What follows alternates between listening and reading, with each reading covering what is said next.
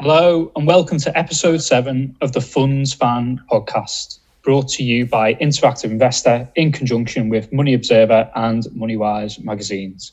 I'm Kyle Caldwell, Deputy Editor of Money Observer. Today we have a special guest in the podcast, and that is Bruce Jenkyn-Jones, who is co-manager of the Impax Environmental Markets Investment Trust. Faith Glasgow, the editor of Money Observer, carried out the interview with Bruce last week. Among other things, she asked him why it is that environmentally focused funds tend to hold up relatively well during the recent market dislocation, and whether he believes the pandemic could have more lasting implications for the global environment and climate change. But before we get to the interview, Faith and I are going to run through the latest news and developments that concern fund investors. I think the most prominent news item for many investors will be the dividend drought that has started to emerge over the past couple of weeks. Various firms have announced dividend cuts or suspensions, which have either already taken effect or will do so in the coming months. The banks, which have historically been one of the big income sectors, have all announced dividend freezes following talks with the Bank of England. The dividend suspensions were made in order for banks to be better placed to support the economy during the current climate. So Faith, how big is the dividend drought predicted to be in the UK market? Pretty big. In general terms, as of the 5th of April, 45% of UK companies have scrapped payments. And that's amounting to a total of £23.8 billion. That takes effect between the second and the fourth quarter of this year. Link, the organisation supplying this data, estimates that a further £23.9 billion is at risk of being cancelled or cut in the near future. In the best case scenario, Link estimates that dividend payments will decline by around 27% for this year, which will amount to total payments of around £72 billion.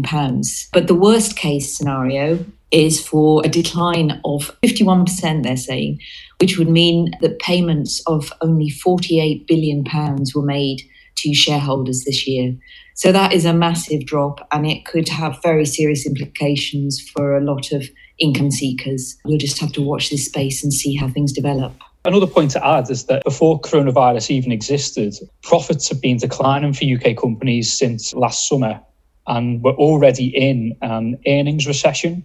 So it was already looking like it was going to be a challenging year for UK fund managers that have an income focus. So what does this mean for investors? Well, in terms of funds and investment trusts, it is investment trusts that look better placed to weather this dividend storm. The thing that investment trusts have is a structural advantage, and that is that they are allowed to hold back up to 15% of the dividends that they receive from their underlying investments each year. So they can put it by as a reserve for the years when dividends are harder to come by. Open-ended funds can't do this.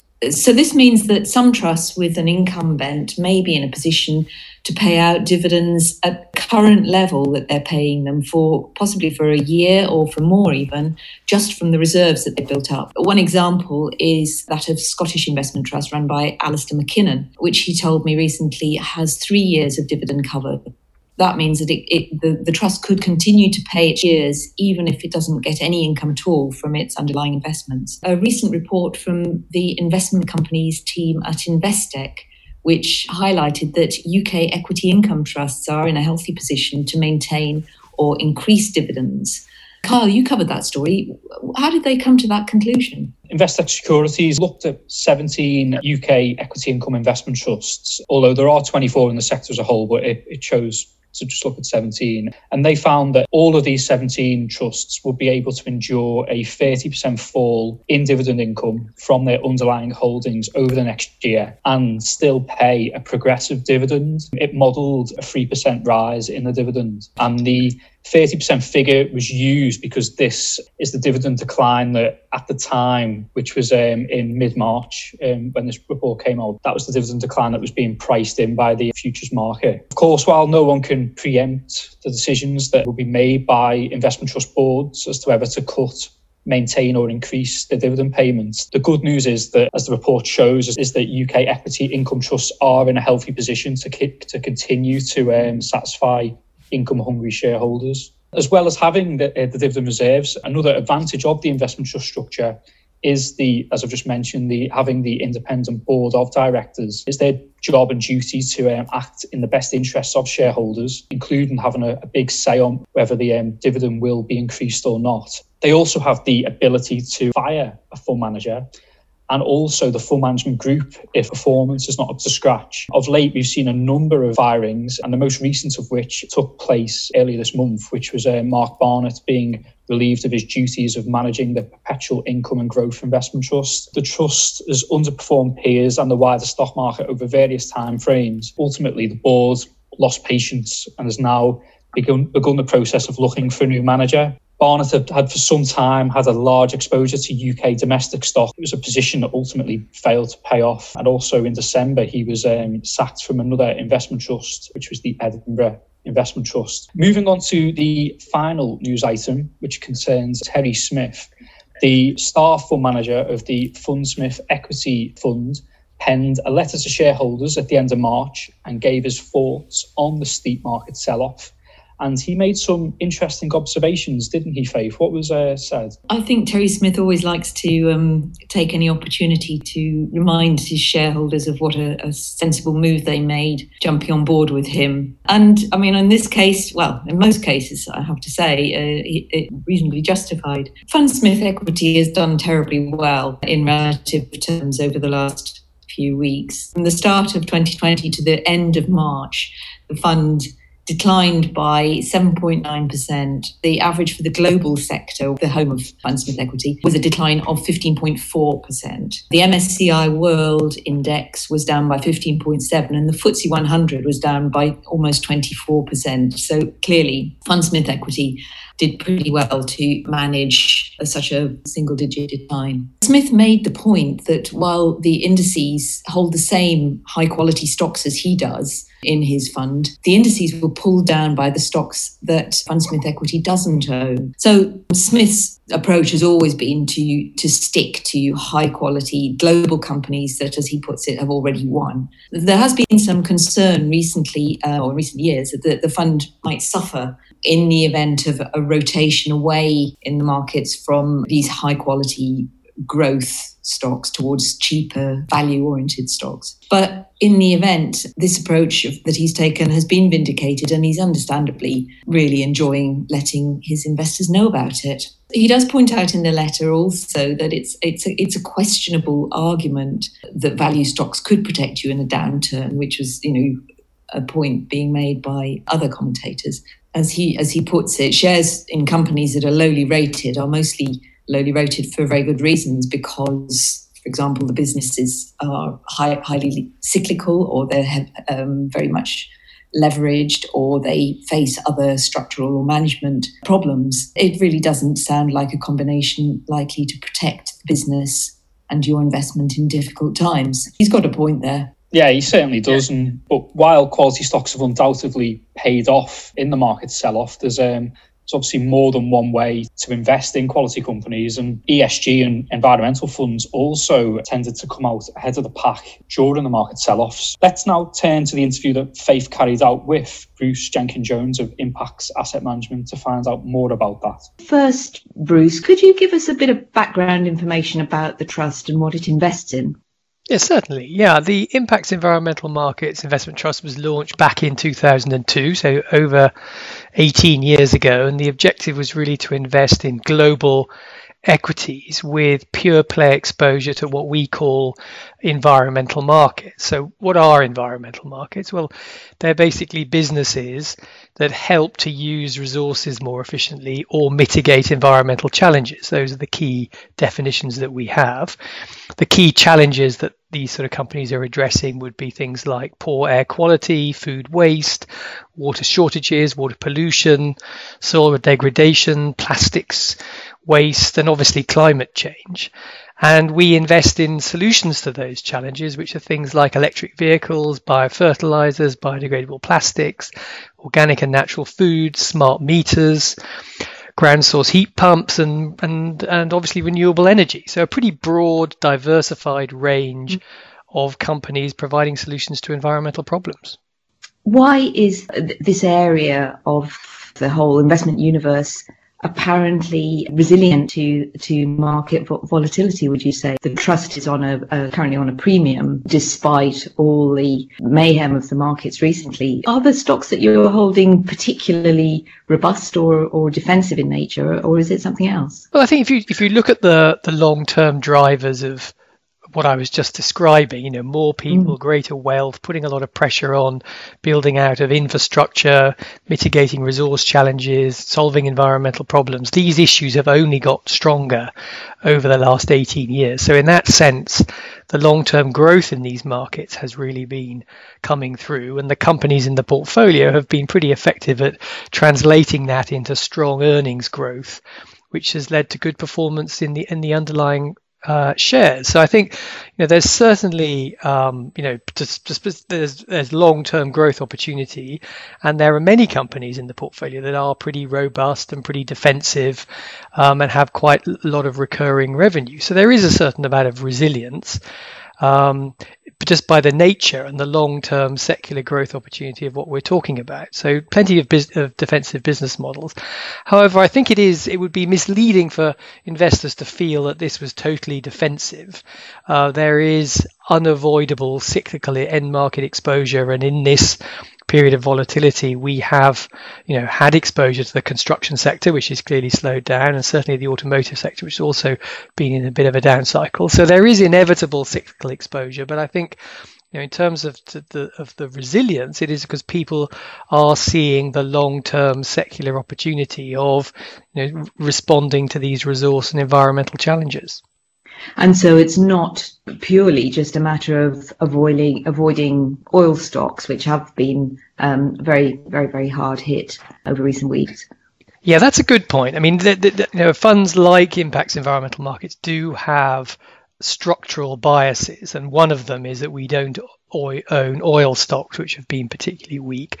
We also don't own financial stocks, which have also been quite weak. So that's certainly been helping us. But on the other hand, a fund like this doesn't really have any healthcare, which has been very strong. And also it is overweight smaller companies because of the stage of development of environmental markets. So that's been a headwind. So, overall, I think it's not, there are a number, if you like, factor risks. The key really is how the underlying stocks effectively translate, the growth opportunity into earnings growth. Right. Okay. More generally, Bruce, do you think that when this pandemic is behind us, there may be step changes in terms of environmental practices or trends in the market, for better or worse, that are really quite significant? Yeah, I think so. I mean, I think that that clearly this pandemic is an example of a significant structural shock to the global economy, which has happened very rapidly, and there's in some ways an interesting parallel but different with climate change, which is sort of occurring over a sort of very slow period. So as we start to realize some of the fundamental risks that the global economy faces, that is definitely something that people will start to wake up to. In the shorter term, actually, the pandemic, to some extent, has detracted the focus from environmental policy.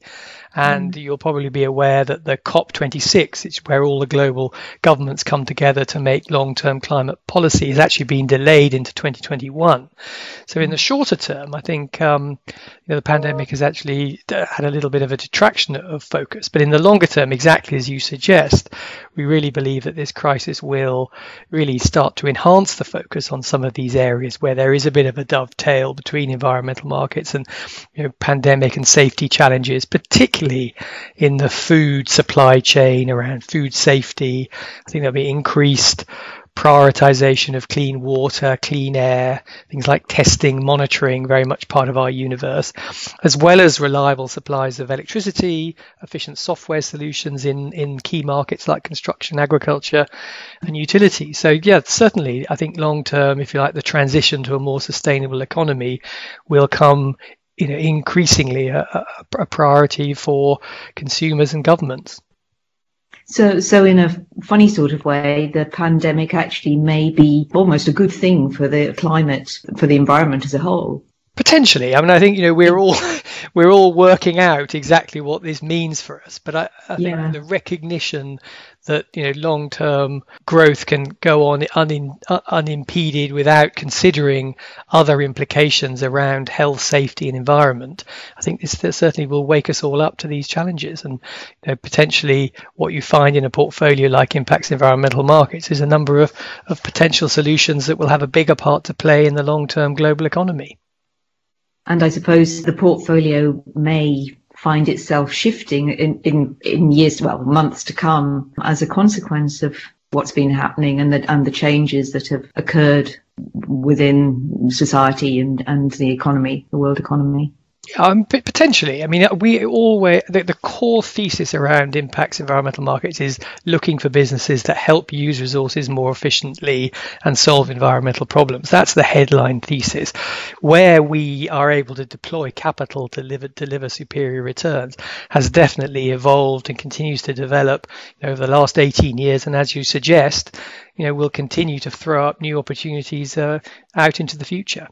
And this pandemic will certainly, provide shifts that we need to be on top of and identify emerging trends. There seemed to be a marked increase in interest in the environment, in environmental investment opportunities as well, over the last, I suppose, couple of years.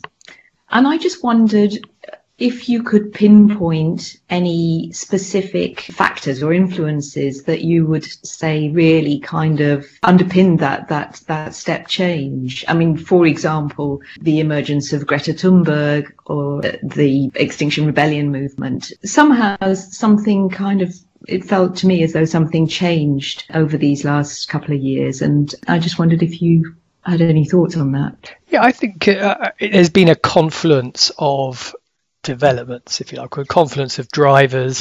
Certainly consumers have changing their priorities, whether it's around healthy eating or more concern about climate change.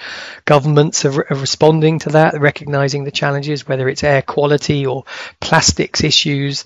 So all these things have, if you like, have come together to raise awareness, social, consumer, government, and that has definitely risen in awareness. And things like Greta Thunberg and Extinction Rebellion are to some extent a reflection of that. But I think there wouldn't have been the focus on the investment side if the companies active in providing solutions and the companies with strong ESG hadn't delivered in terms of performance. And I think, not just in case of environmental markets, broadly, these funds have delivered good performance, and that's really what's woken people up alongside the increased awareness more generally. So, as you say, there's a lot of things going on, but to pinpoint any single one thing, I think, would be difficult, but there's definitely been a lot of changes. For the final part of the podcast, I am joined by Dzmitry Lipski, Head of Fund Research at Interactive Investor. It has been a first quarter investors will want to forget and put behind them. Can you give listeners a quick summary of how funds in Interactive Investor's Super 60 list fared over the period? The recent market sell-off actually demonstrated that our strong selection of rationale of funds overall, as most of our rated funds from Super 60 list showed better numbers relative to their peers. This is the performance for the quarter, but given the market volatility and the speed of market developments as well, worth to mention that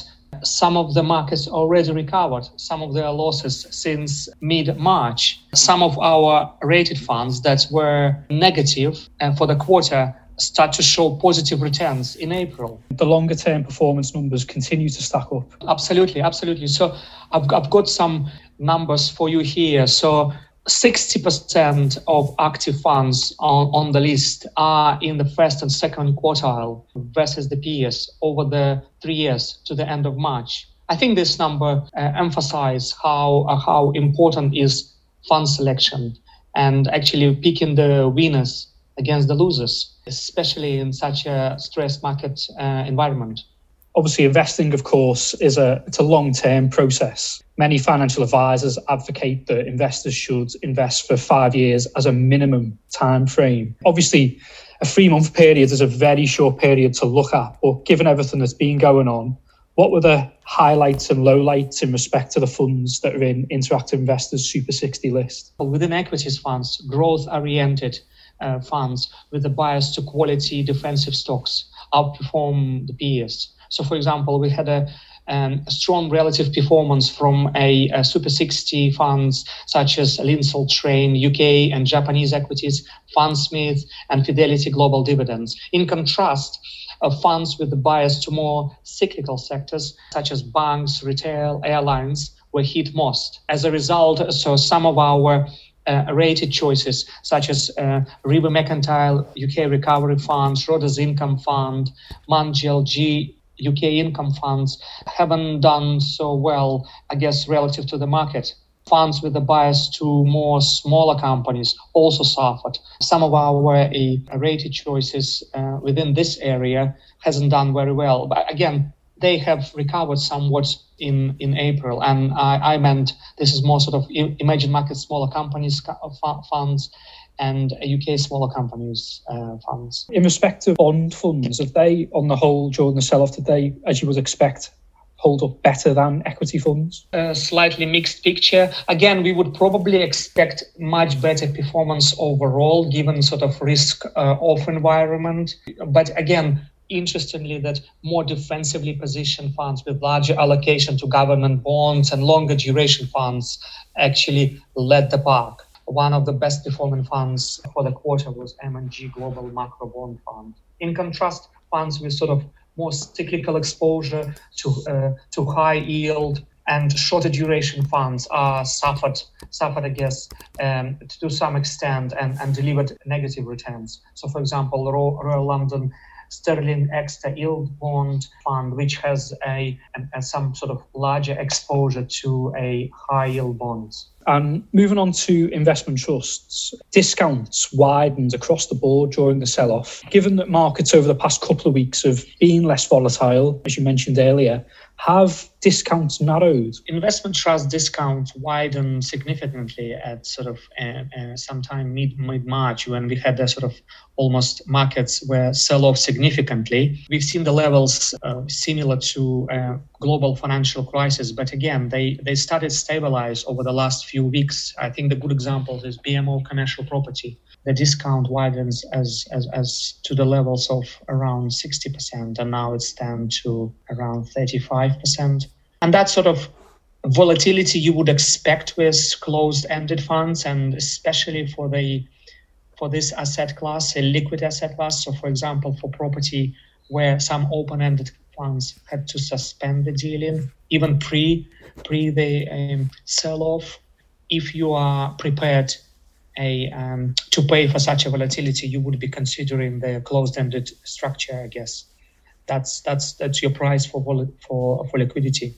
We also have to understand the amount of stimulus has been put into the markets from central banks across the world, as well from the government and from the US and UK. Overall, the sentiment from the fund managers is cautiously optimistic. The expectations that the current crisis will be resolved in the short to medium term, and we will see some sort of broad-based recovery. Thanks for that, Dzmitry. Before we go, if you do have a fund-related question that you would like answered in the podcast, then please get in touch. You can do so by emailing editorial@ii.co.uk and put Funds Fan Podcast in the subject line of the email so we can find it easily. We'll be back towards the end of April. Until then, goodbye and stay safe.